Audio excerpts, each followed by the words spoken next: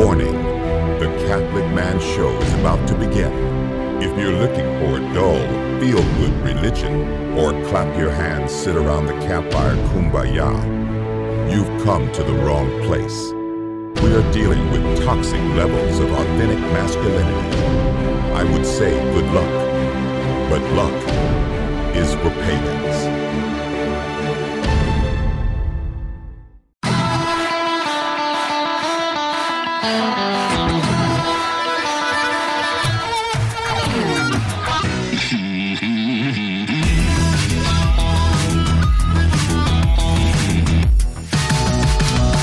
Welcome to the Catholic Man Show.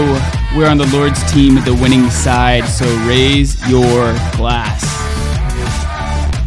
Adam Minahan here, sitting in studio with David Niles. Dave, it's been a while since we have recorded, since you've been on your vacation. How are you? I'm doing well.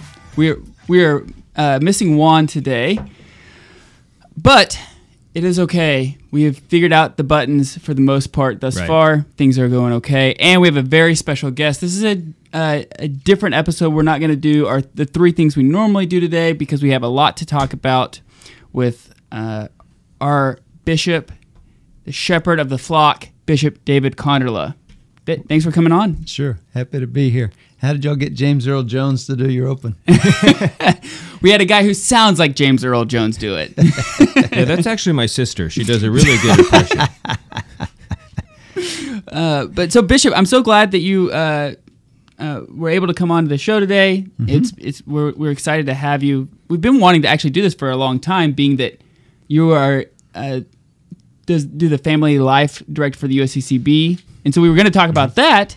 But then you threw out this, put together this opportunity to talk to you about a different thing. Mm-hmm. So we'll have to have you on again to talk about family and marriage life at a later time. It's the Defense of Marriage and the Dark Arts Committee. In the Dark Arts. Every time I hear the name of our committee, I think of Harry Potter, which had a class in Defense of the Dark Arts. Right. So this is the Defense of the Marriage and Dark Arts Committee. Well, that's kind of like what you're up against. That's what it seems like sometimes. Sure. But, Bishop, how long have... 2016. 2016. So you just had 5 your years anniversary as a bishop not too long ago. That's right. On the 29th was the 5th year anniversary of the ordination. I guess I got here a couple of weeks before that. Mm-hmm. Mm-hmm. Dave and I actually did the play-by-play of your ordination. I remember you had our guy from Dennis Maka from... Yep. Yeah. And Thaddeus Romansky. Yeah, and Thaddeus, yeah. That was awesome. That was the first time we ever were on live radio. Oh, is that right? Your ordination, yeah. Oh, how about that? Yeah. It was pretty cool. Yeah. I was super nervous. I don't know how you were feeling, during your ordination. I was nervous. Well, I wasn't thinking about the radio. That's good. So, Bishop, you put out a letter on the reception of Holy Communion. Mm-hmm. I want to thank you for putting out this letter. It's something I think I wish more bishops were doing that. We're not here to talk about what other bishops are doing, but I just think it's something that provides clarity for the faithful.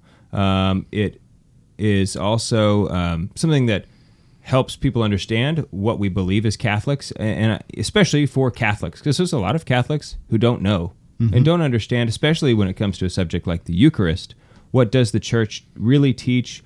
Why does she teach it? Mm-hmm. So, if you wouldn't mind, what was it that made you want to put this letter out? What prompted you to do this? Well, I would say in a general way, just to talk about bishops and how bishops decide what to publish or not publish and so forth, that even for myself, because we live in this strange time when media often works against us. And what I mean by that is people's use of it and people's reliance on it can work against us. So something that for 50 people is a huge issue because they read all about it and they're all enthralled with it online and so forth, maybe for the rest of the diocese is not an issue at all. And things get hyped up in the media, And so that also plays in. So for myself, I generally don't react to things that happen immediately. And the blogosphere and the Facebook and all the things can blow up when something happens or some new thing comes out or something. But it's almost always the case that we don't find out what actually happened for a week or two. Right. And the initial reports are almost always erroneous in one way or another. Even well-meaning people can get things wrong simply because they speak too quickly before they know what's going on. Mm-hmm. And so when people don't see something from their bishop that they think the bishop ought to be saying, they need to think about that. They need to consider that he may have a strategy in mind, or he may simply think that this is not something that really is going to be a big deal except for a small group of people, something like that. So, this issue regarding communion for people who are supporting abortion, one way to think of it, and to think of the way the bishops reacted at the meeting that we had and the vote, which still showed 50-some bishops voting against the document on the Eucharist and so forth. One way of thinking about it, or one way of understanding it, is like two parents who have children, one of whom has misbehaved. The parents are in complete agreement that behavior cannot be tolerated. But they're in big disagreement about how to handle that. What do we do to make that behavior not be tolerated? And part of their disagreement is the effect that it will have on the child who's committing the behavior. But part of their disagreement may also be the effect it will have on the other children, what they do or don't do. And so I would put this kind of, this latest issue in that category. There's not a bishop in the country who doesn't believe that abortion is a grave evil. But what to do about it, and specifically what to do about political figures or other public persons who claim to be Catholic and yet support it, there's disagreement about what to do about it. What's the right approach to take towards it? And certainly online there's very hard and fast opinions about what to do about it. But then that may be precisely why a bishop pushes back, because he sees all that going on online and it sort of runs like a wildfire, like a grass fire. And he may feel like, this really needs to be tamped down some. People are getting carried away or something like that. So all of that was going on in the immediate before-math and aftermath of the bishop's meeting, in my mind. And so I eventually got around to putting this letter together, but I did so a couple of weeks later. Mm-hmm. Things had fallen out of the news. There's another problem with the news, and another problem with the media, is things go into it and come out of it with no real logic or rhyme or reason. As we know, the news is often censored these days. So stories that ought to be in the news aren't in the news, and stories that shouldn't be in the news. I open my news app and I say, what's the narrative today? Right. Because people are selecting that. So anyway, it was a couple of weeks later when I finally got around to thinking this issue through and trying to simply think it through from a Catholic lens and a practical lens, because the issue really is practical. All of us who attend Mass and who want to receive communion are under the same need to examine ourselves, to examine ourselves to see, in this moment, am I properly disposed to receive Holy Communion? If we believe what we say we believe about what it is that we're going up to do, then we should have some trepidation. Even though we love the Lord, fear of the Lord is holy, we're told in Scripture. When I was a little kid, I remember one time, me and a couple of buddies got together and we had broken a thermometer and we had mercury and we had it in our hands and we were playing with it and playing with the fact that it forms little beads and balls and it rolls around and separates and goes back together. It's toxic. You can absorb it through your skin. Right. We didn't know that. If we had known that, I'm not sure that we wouldn't have done it anyway. That's the way little pretty boys, cool. Because it is awesome. that's the way little boys are. No, if we had known that, we probably would have had much more respect for it, afraid to touch it a little bit, etc. So I think that's an apt analogy. When we receive Holy Communion, we're not receiving a wafer. We're not receiving something that is benign. God is not benign. Our relationship with God, if we're living it actively, is not benign. It's causing things to happen.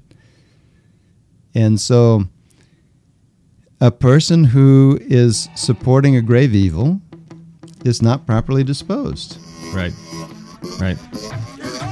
So when we get back, we're going to continue talking about the letter that Bishop David Konderla put out called, Lord, I'm Not Worthy. We're here with Bishop David Konderla, Bishop of the Diocese of Tulsa and Eastern Oklahoma. We'll be right back.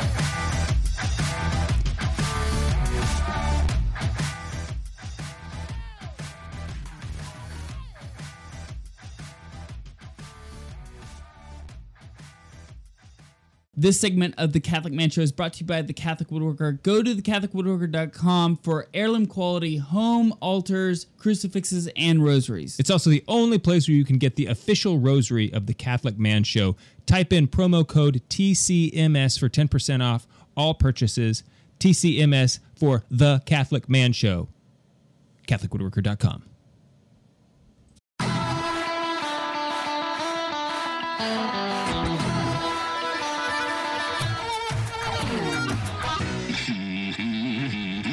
Welcome back to the Catholic Man Show. I'm David Niles, here with Adam Minahan. Our special guest is the Very Reverend Bishop David Konderla, Bishop of the Diocese of Tulsa and Eastern Oklahoma. Most Reverend, my apologies. Not Very Reverend. That's for bigger generals. For vicars and such, and rectors. That bumper music reminds me of Stevie Ray Vaughan from Austin. You like it? Oh, yeah. We dig it too. Got a good bluesy feel. Yeah, that's right. When we first started this, podcast 5 years ago, a radio show, and I was picking out this bumper music. I'm really excited. I was really excited about it, and I hadn't let Davey listen to it yet. And I said, either he's going to think I'm absolutely crazy, or he's going to really like it. So I played it, and then I said, "And welcome to the Catholic Man." I went into it and I said, "What do you think?" And he's like, "Yes, this is it." I mean, if you don't like the blues, you just don't have you don't have a pulse. Yeah. You know. Yeah. It's just right. Right. Yeah. Okay, so we're talking about the letter that you put out. We're talking about the importance, like what your thought process was as you were going into reading it. The Diocese of Tulsa and Eastern Oklahoma is a very unique diocese insofar as we're a mission diocese. Roughly about 4% Catholic throughout the whole diocese. And so, but there's a lot of really Jesus-loving Protestants out there that we're on the same level as far as Jesus is our Savior. The Bible is the Word of God. So we have a lot of common ground, but communion is one that is there's some differences there, and so a lot of times I see that and abortion. Yeah. Oh, yeah. That's a good point. And abortion. But a lot of times I see that Protestants aren't sure exactly what we believe and why we believe it. So if we don't define what we believe and talk about the importance of it, it's everything, and we don't act like that way, then it's hard to evangelize them and for them to believe that we believe that. Right. Yeah, I mean, you often have cases in which somebody in the family or somebody's friend, you'll have young people who bring their friend to Mass. Which is great. But then they can't receive communion. And they feel like they're being rejected because in their church, everyone can go up and receive, if their church celebrates something like a Lord's Supper, everyone can go up and receive, but their church may not believe what we believe about what communion is. And if, quote, Holy Communion in that church is intended as a symbolic representation of the Lord's Supper, then of course everyone can receive, because it's just that. It's just a symbolic representation. But in the Catholic Church, we believe that something mystical and supernatural occurs in the celebration of the Eucharist, such that what begins as bread and wine are transformed by the power of God into the flesh and blood of Jesus Christ in a sacramental way, which is a way of saying, in a manner in which we don't see the change. It still looks like bread and wine, it still tastes like bread and wine, but we believe that it has become the most sacred element in the universe, the body and blood of Jesus Christ. And if people really understand that, or if someone who's not Catholic who comes to Mass understands that we believe that and that they don't believe that, then they would themselves, I think, realize and understand, well, gosh, I shouldn't approach for that. I shouldn't approach to receive that. That's not something I believe. And so the same is true, though, for someone who claims to be Catholic. If you claim to be Catholic, but in fact your belief about the Eucharist is essentially that it is symbolic, then you're not in full communion with the Church, because you're not believing about the most sacred element the Church has, the same thing the Church believes. And if you do say that you believe what the Eucharist is, what the body and blood of Christ is, and you believe that this issue that the Church has defined as being intrinsically evil is not, or in some circumstances isn't, or whatever, then it's a similar thing. You end up taking Holy Communion in a state of being not ready to receive Holy Communion, and thus, as Paul said in his letter, you may be eating and drinking judgment upon yourself, because you're taking something that is sacred as if it weren't. Yes, I mean, and so talk about this. I mean, ultimately, the point of denying someone communion, why would we want to do that? It's always and only medicinal. We would not. It is not to say, we never want to say that person can never ever again receive Holy Communion. We might be forced to say to someone, you should not receive now, you shouldn't receive today. Here's why. You should examine yourself to see, in your own mind and heart and conscience, are you able to change what you believe about X, Y, or Z, so that you become in communion with the Church. When you are able to be in communion with the Church, then you receive. Another thought, practical thought experiment to be able to see it. Imagine the father of a family who believes that he can still go out with other women other than his wife, and at the same time, he can still come home and have supper with the family, and they should all be fine with that. Yeah. Well, he's wrong, right? Yes, he is wrong. Yeah. But then who's going to say, among people who are now saying the Church has no right to ever deny anyone communion for any reason, who's going to say that about that father of the family? Then it becomes clearer to people. They're more able to see, okay, that does make sense. He can't simply come home and expect the rest of the family to agree with his erroneous belief about marriage. And the similar thing is happening at Mass with regards to someone who believes that abortion can be justified in some circumstances or must be supported because of political reasons or whatever it is they believe, who does not understand or accept that abortion is an intrinsic evil. And so that's even different than the person who has had an abortion, who has repented of that, who is sorrowful, who has been to confession because of that, who has received absolution because of that. They're 100% different. Yeah, they're receiving communion again. And it would be the same for someone who right now, let's say a political figure right now who is supporting abortion, even aggressively pushing abortion, but who comes to say, because of these actions, okay, I see that I shouldn't be doing this. These two things are not consistent. And so I'm going to stop doing that. I'm going to stop supporting this evil. That person should receive communion again. Mm-hmm. But not if they say, well, I'm going to continue to support abortion, and I dare you. Mm-hmm. That kind of thing. That was a silly thing. There were some 60 lawmakers who apparently put some document together. Very childish. That's just simply a childish thing. It's not taking anything seriously, and it was sad to see that. Yeah. So, Bishop, it seems to me that there's a lot of similarities between telling someone, you cannot receive communion at the moment, temporarily, whatever, and being in a state of excommunication. I mean, when a person is excommunicated, I believe one of the primary reasons is so that they are very aware they're not allowed to receive communion. That is a public, it's more a formal excommunication. But what are the differences or similarities, because it kind of is sort of like a mini excommunication, if you will. A state of excommunication is a formal canonical event.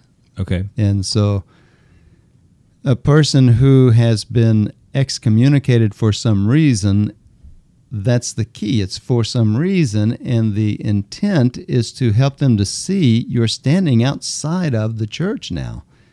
Is that where you want to be? Right. We're not putting you out of the church. You actually already are there. Well, your actions are what are putting you outside of the church. So come back. Excommunication is, in a sense, an invitation, because it doesn't happen until someone has already done something that has put them outside of communion. So pointing it out to them through a formal excommunication is an invitation back. We never are going to excommunicate someone now and forever. Right. From this day forward, you're excommunicated forever. But it's always going to be contingent on, are you able to repent of this thing that has put you outside of communion with the Lord? The similarities between them are only in that a person can't receive communion in both instances. Mm-hmm. But one is much more temporary in a sense, much more fluid, because a person who has committed a grave sin simply can repent and go to confession, and they're back to receiving communion. So, but all of it, I think, is incumbent on all of us. It's easy to get, this issue is aimed at public persons because that's a particular situation. Right. What makes it particular is that it's public. A person who, let's say, there we go. Okay. Our bumper Hold that thought. Hold that thought. We'll hold that thought. We'll pick it up on the other side of the break, here with Bishop David Konderla, Bishop of the Diocese of Tulsa in Eastern Oklahoma. Sitting here with David Niles, I'm Adam Minahan. We will be right back.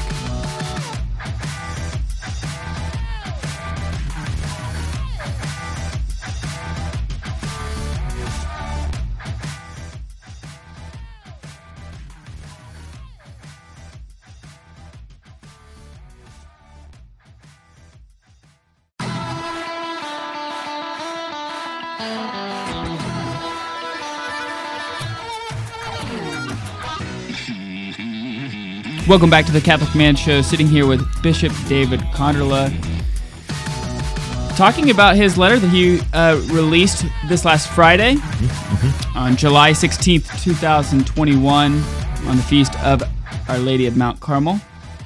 Also, She's awesome. The 7th anniversary of my consecration to to Jesus through Mary. Ooh, nice. Yes, that was very nice. But okay, so you were about to. We kind of cut you off at the end of the break, but I think actually what you were going to say kind of actually dovetails into the beginning of your letter. How you? And I love how you started out the letter, similar to how we started out today on our podcast. But you're telling a story. You told to kind of set the tone. You told a biblical story. Maybe you could talk a little bit about that.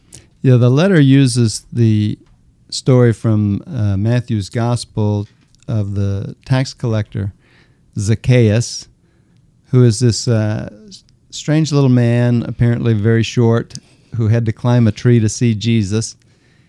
You wouldn't expect him to want to see Jesus. He's a tax collector. He's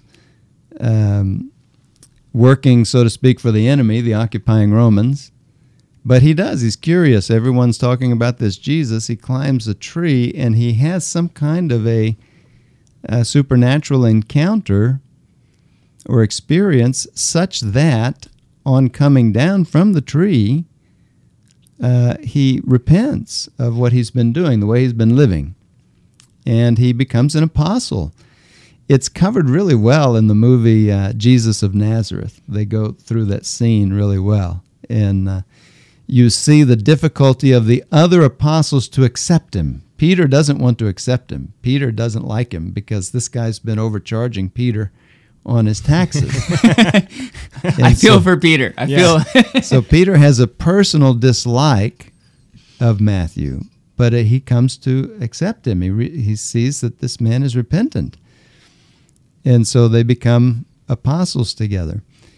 And so that's part of the purpose of the letter, was to say that it's easy for us to point our fingers. We're all very good at pointing our fingers at others.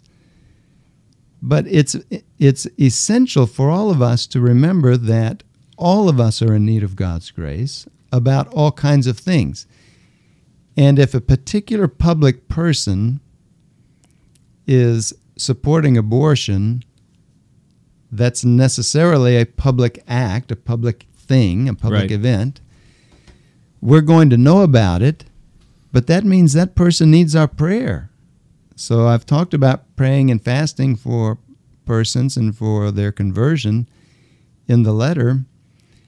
If we're perfectly willing to write all kinds of snide little Facebook posts about them, but we're not willing to pray for them and we're not willing to fast for them, then who's really in the wrong? We're in the wrong too. Sure. Mm-hmm. And if we're not willing to examine our own life against the gospel, against the teaching of the church, and recognize there may be things where we also are not living up to the faith as it's preached, then we need to do that, not just talk about others. But because when a person who is publicly claiming to be a Catholic, when that person holds positions that are public positions that are in direct contradiction to the teaching of the church about issues that are of great importance, then the church does need to say something in the person of the bishop, because people may be confused. People may be wondering, well, does that matter anymore? I don't know if that's important anymore. Is it okay for you to be a Catholic? And, that's what they might think. Well, maybe it's okay now. Because we live in a society that, again, the media is dishonest in so many ways, but one of the ways that it's dishonest is in the use of language. And so the media uses terms like pro-choice and anti-choice.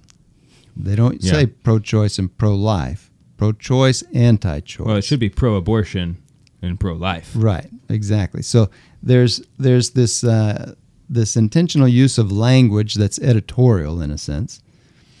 And that has had the effect, or has the effect, that people begin to think that abortion is a political issue.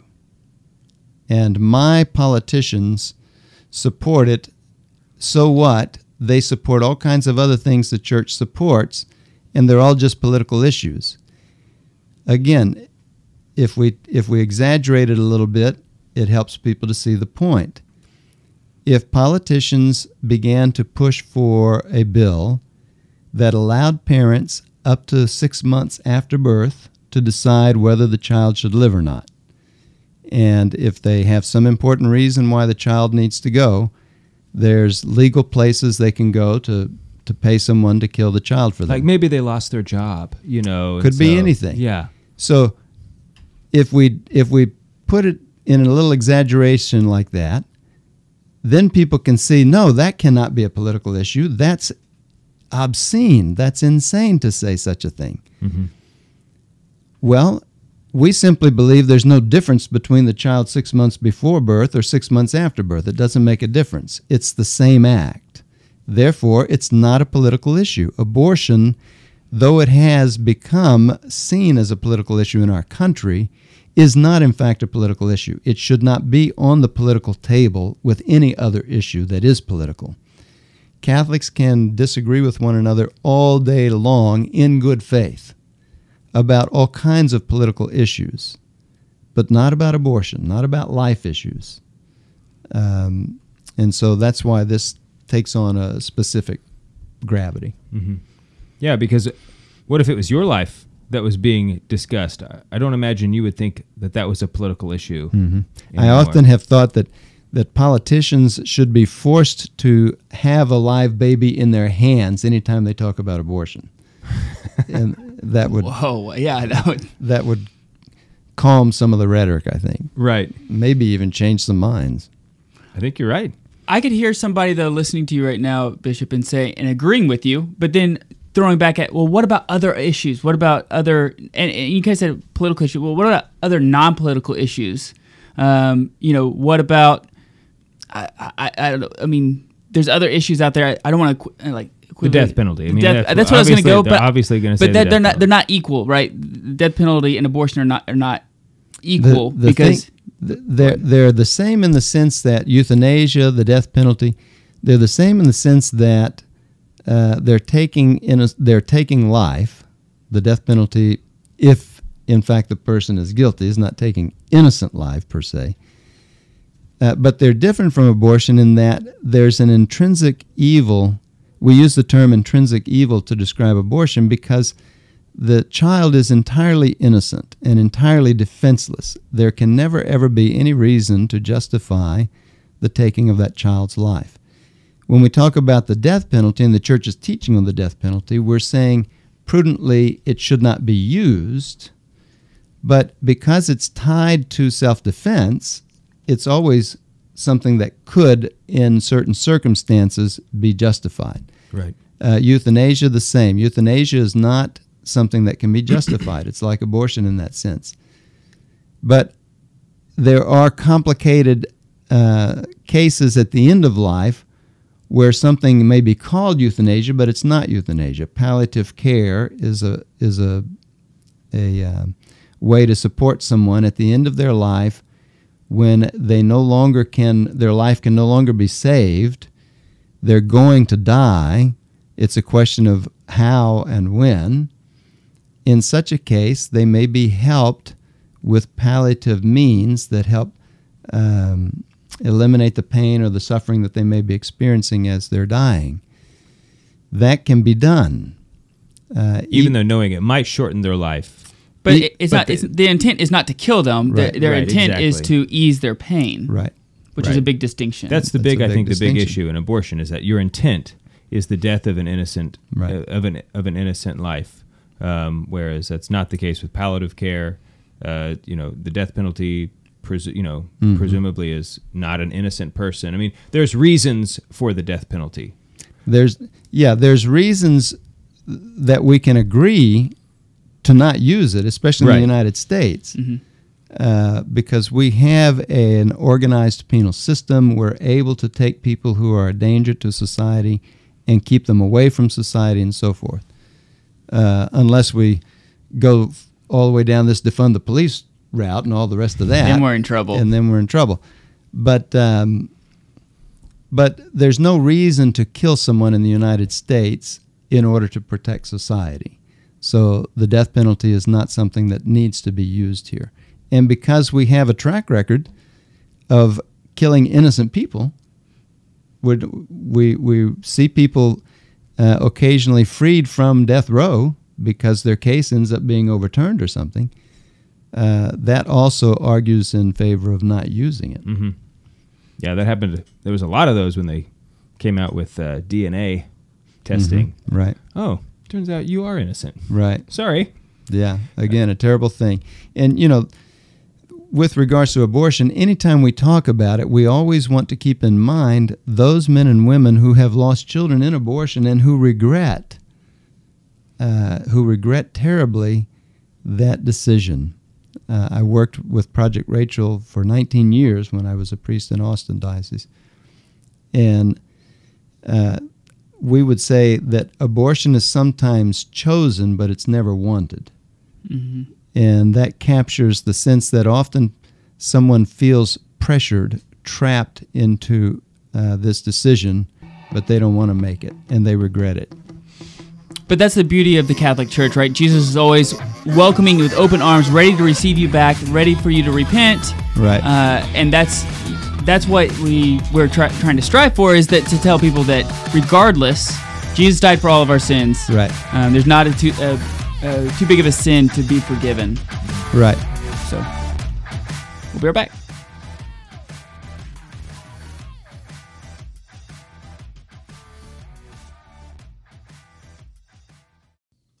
Do you feel like God is calling you to go on a pilgrimage? Well, for the last 34 years, Select International Tours has been leading pilgrimages to holy sites all over the world. And when you go on pilgrimages, Dave, you want to make sure you have the best hotels, you're touring with the best guides, and every detail has been addressed. And that's exactly what you're getting with Select International Tours. So, for more information, go to their brand new website, selectinternationaltours.com. They have been a sponsor of the Catholic Man Show for a long time now. Even during the COVID pandemic, they were still sponsoring our show. A lot of other tour companies were really shutting down. These guys were consistent. So go to selectinternationaltours.com to find out more information about all the great pilgrimages they offer all over the world.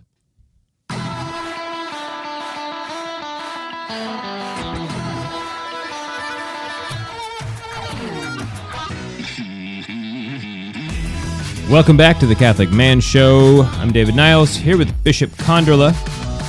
We're talking about the letter he put out on the reception of Holy Communion with regard to political stance of abortion. Or the non-political stance, not political. Yes, I meant politicians, public offices.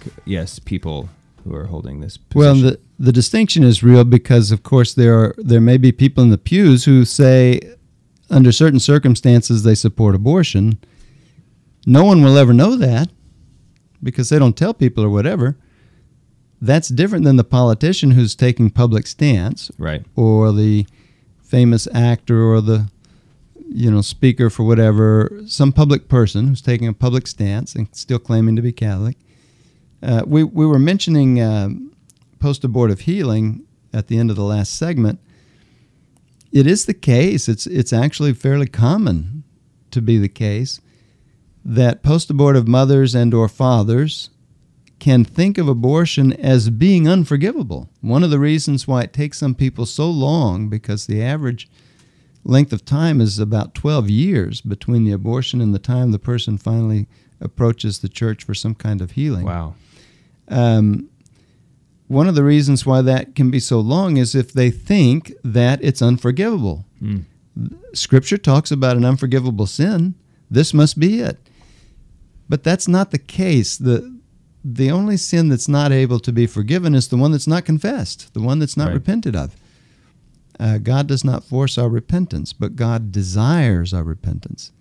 So anybody who's post-abortive can approach the church. We have multiple means to assist them in being able to understand the gravity of what happened, which they do, believe me, to repent of that sin, to confess the sin, to be absolved of the sin, and then to work on healing the grief that comes from the loss of the child.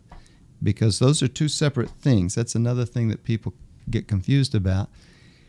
If I have had an abortion and I confess the sin of abortion and I'm absolved of the sin of abortion, I'm absolved. That's done. but I may still feel a terrible, terrible burden and weight and grief and sorrow. That's not because of the sin of abortion, because I'm still guilty of the sin of abortion, but that's because I did lose a child. And I can't, a thinking, feeling person who understands I've lost a child can't just do that without some sense of grief. So there is also a need to grieve over what happened. And that also the church is equipped to help people do. We have various retreat means and forgiveness processes. Project Rachel is one of them that I worked with, and those are very effective. So, Bishop, ultimately in your letter, just so that we actually come out and say it, you do come out and say that a public official who supports abortion publicly should be denied communion. Well, so there's a process there too, and that's something that the faithful are being confused about. I think a lot of people expected the bishops to go into their last meeting and vote together as a block to condemn the president or something. But it doesn't work that way. Our church doesn't work that way. Every bishop is the pastor of the people in his diocese. If the bishop knows of some public person who is taking a public stance in favor of abortion in his diocese, then he has an obligation to reach out to them, to ask to visit with them, to talk with them about it, to try to understand where they're coming from, why are they doing that, to try to help catechize them, to help them understand the gravity of what abortion is and how the church understands it, to see if they're able to repent of that, to be able to change their understanding of it. And only if they're not, and only if they obstinately refuse to change their stance or stop receiving the Eucharist, only in that circumstance should the bishop step in and publicly, or not publicly, but step in and sort of forcibly deny them the Eucharist. That decision to deny someone communion is not going to happen in the communion line, where a person is coming up and the minister is trying to decide, should I or shouldn't I? It doesn't happen that way. It never happens that way. It shouldn't happen that way. But the bishop may have to inform the person, we've had this conversation. You've told me that you're not willing to change your stance on this. I've told you that you shouldn't receive communion. You continue to receive communion. I'm now instructing the pastor in your parish that you are no longer to receive communion. Then it would go that way. But hopefully it wouldn't go that way. Hopefully it would never go that way, because the person would come to see this. I can't do this. I can't be Catholic and be voting in favor of this thing. I may have to not vote at all or something, but I can't vote in favor. I can't do things that protect it. So because part of this situation is the whole public aspect, that of public support of abortion, in order to be readmitted to reception of Holy Communion, does a politician have to make a public announcement that they no longer support abortion? No, I don't think so. Okay. I think they might, but I don't think that would be required. They need to repent of it and no longer be supporting it. And because they live a public life, that's going to be evident. Okay. One of the things that I love about there's many things I love about this letter. I mean, obviously you're very clear, you're concise about what we believe as a church, but there's also this, and you kind of hinted at it in one of the other segments, but there's this call, a call of action for the faithful, that as you mentioned, you can't just sit there and be bad-mouthing people that you don't like, who are public offices, that they can't receive communion, if you're not praying and fasting for them, if you're not, because this is all an act of charity, right? The only reason why we're telling them no about communion is an act of charity, right? And so we're all talking about trying to get everybody to heaven, right, and grow the kingdom of God. Right. What do you suggest? So I'm a guy who's I need to pray and fast for a public official. What do you suggest me doing? Well, I think... How does that look practically, I think more widely than that, we need to pray and fast for an end to abortion. We need to pray and fast for the conversion of persons who support it. that will include public persons. We need to pray and fast for people that we have a particular dislike for. I don't like to do that. Right. And that will sometimes include people we don't know. There are public persons who, because of things we see them say or do publicly, we develop a dislike for them. Mm-hmm. We don't even know them. We never met them. I have a lot of those, yeah. Right. Well, are we not commanded by our faith to pray and fast for them, to hope for their well-being if they're committing some serious evil or harm, to hope for their conversion? Yes, we should do all those things. In terms of what to do, well, our faith is rich with ways to do this. Fasting on Friday has never gone out of style per se in the church, or abstaining from meat on Friday or some other little sacrificial act, praying the rosary, praying the chaplet, offering simple prayers. You know, when I see the person on TV offering a prayer, I'm probably offering something. Might as well be a prayer that this person will come to understand the common good and how to support the common good better than this. And here I'm talking about, in other words, we may dislike a politician because we have a different political view about political issues. Well, that shouldn't come to the point where we hate them or something. Right. But when we're talking about abortion, we're not talking about a political issue. We're talking about an issue that has been politicized, that has been made as if it were political, but it's not political. It's certainly not political for the persons who are losing their lives in abortion, and for the mothers and fathers who are being harmed by it. It's the most callous thing I can think of, to be a political person, to support a regime that does so much harm to people just for political reasons. That's a horrible thing. Yeah, I agree. And one thing, we've got just a couple minutes left. I have one question. I'll let you go. So, aside from political persons, what about just the faithful in the pew? Like, let's just say there's a person who is not registered to vote.